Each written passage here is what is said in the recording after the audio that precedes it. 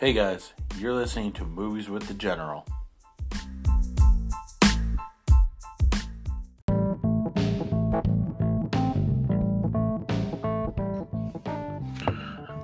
Hey guys, it's me again. So we're just gonna take a step back and we're gonna look at all the other episodes, and this episode's called What I Was Watching in My Younger Years. So episode 1 we talked about what started all my fascination for movies and where I went on from there and how I proceeded to change and watch totally different movies and open my eyes to like different concepts of movies. The movie rental experience was the next episode that we had done, and I talked to you about what kids don't get to experience nowadays and what I experienced of going out to the movie rental to go rent a movie, and movies that were cult classics that my mom had watched and that, and I found very fascinating in that.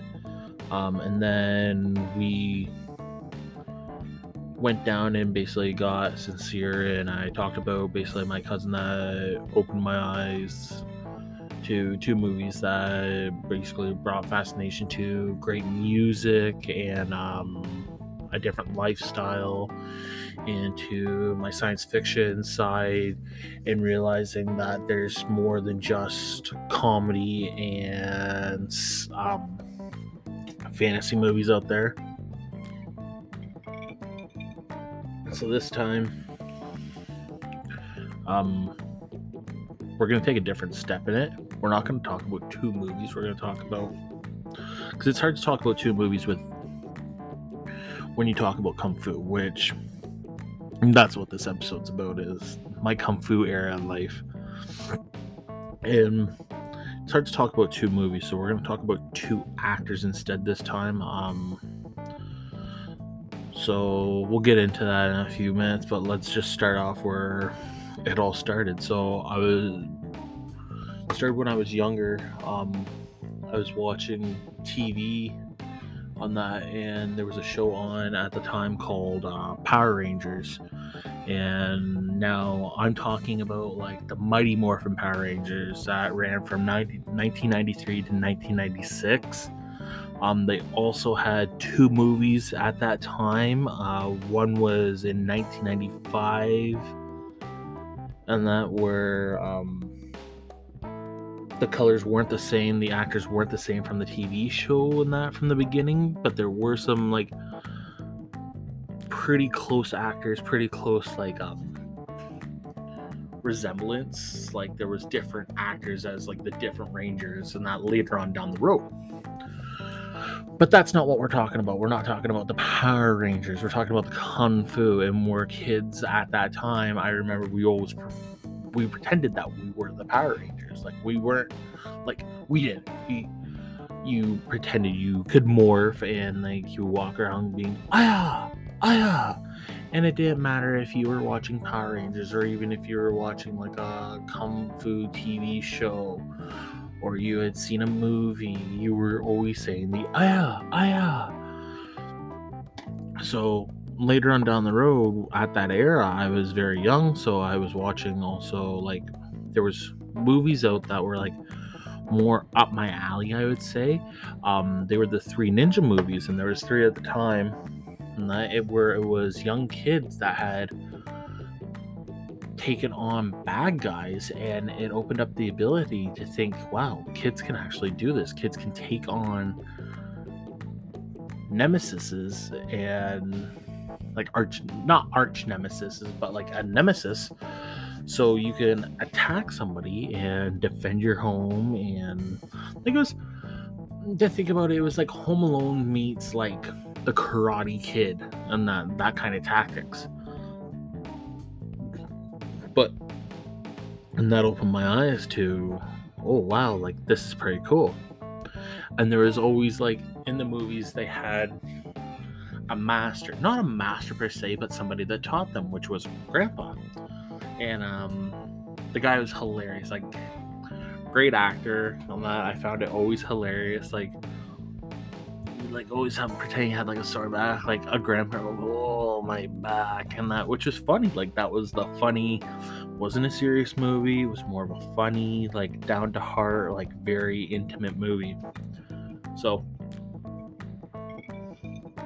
that was that movie, and like that opened my eyes to like, holy crap, like this is what it is. And then later on down the road, I was not the road like in life, I was sitting with my dad and me and my brother, I think we were watching a movie and something came on TV and I'm like, oh, this is very cool. And young guy taking on like bad guys at the same time, like, oh, what's this? And it was Rumble in the Bronx, which is a great movie. Like I enjoyed the movie. It's a really good like coming of time, showing what a different lifestyle is for an Asian coming over to America, seeing what the different lifestyle is, changing and not speaking your native tongue, but also speaking English, because that's what you have to do to evolve in society, which is hard for people to do.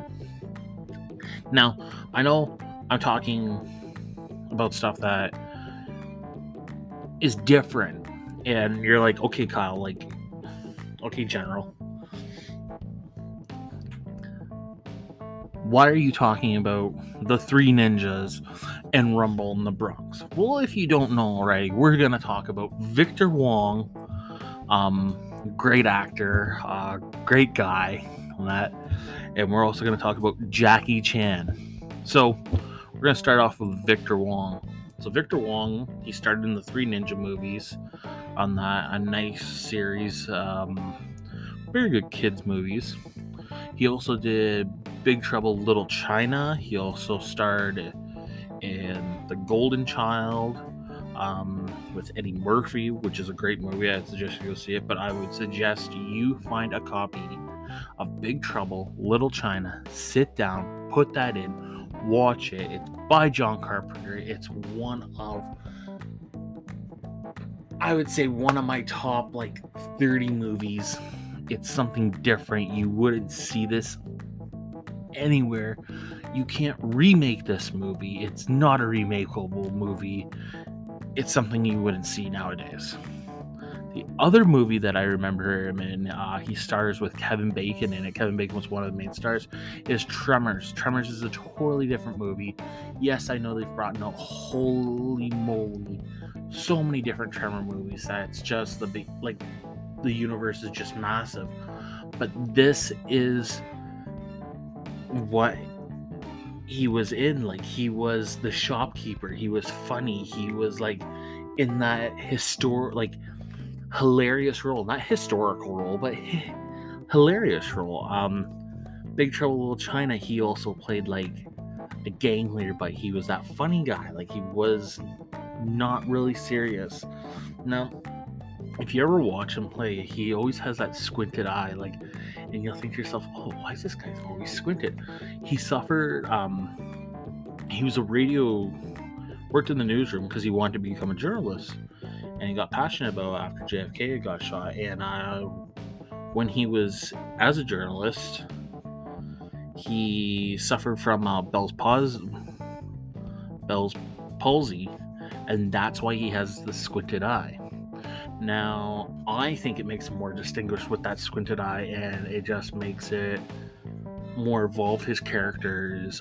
Yes, if you watch the Three Ninjas and you watch everything he's in, you might think, okay, his character doesn't really evolve that much from character to character. But if you watch it as a child, as Three Ninjas, and then later as an adult, you see a different evolution than you would than a kid. And which is pretty cool, because you don't see many evolutions of actors, because most actors have the same facial expression, which Victor Wong did because of his eye. But it didn't stop him. It didn't stop him from making the movies great, having fun with the kids, having fun with the casts that he worked with, having fun with the animatronics from Tremors. Like, it never stopped him. He never let it take hold. He always was funny, having fun on set, and just him, like, it was breathtaking because, like, he fights and you get that sincere side when he fights, that this guy doesn't want to hurt. He just wants to tease the people, tease the audience. They're thinking he's going to hurt the person, but not really. Now we get into Jackie Chan. So Jackie Chan, let's just say, was big over in Asia. He was a movie star over in Asia. He had done a whole bunch of different movies, and then he came over and started his movie career in Hollywood, and he's done so many different amazing roles, so many different roles. As I said before, he was in Rumble in the Bronx. He also plays Legend of the Drunken Master, First Strike, Mr. Nice Guy, Rush Hour, the series 1, 2, and 3, Shanghai Noon and Shanghai Nights, Kung Fu Panda. He plays Monkey in the series. He's in 1, 2, 3, like 1, 2, and 3, and he also played in the new Karate Kid in 2010. He's also played in so many different roles in different movies, just all around, like, big role actor, comedy, action, like, there's just so much we can step on. Now, it's hard to pick like one movie that I remember him in, but I know we're gonna talk about, like, I can talk about all those movies and be like, okay, yeah, he did this, but that's not what we're gonna talk about. I have to talk about just like one serious like movie that I remember Jackie Chan, and like it sits in my head. Like, at the end of all the Jackie Chan movies, he usually throws together like a stunt, like it's basically like a stunt video. So it's like shows like all the stunts from the movie. So during every movie at the end, it shows like all the stunts, and like you see him getting hurt, and it's like, oh, like this is serious. It's like Jesus, and you see like other people getting hurt from in the movie, and you're like, holy crap. It's a very difficult lifestyle that he lives because he does his own stunts. There's no like he might have wire teams, he might have like a double once in a while, but it's mainly him doing his own stunts. So in Rumble in the Bronx, I remember, because to be honest, I watched it not that long ago.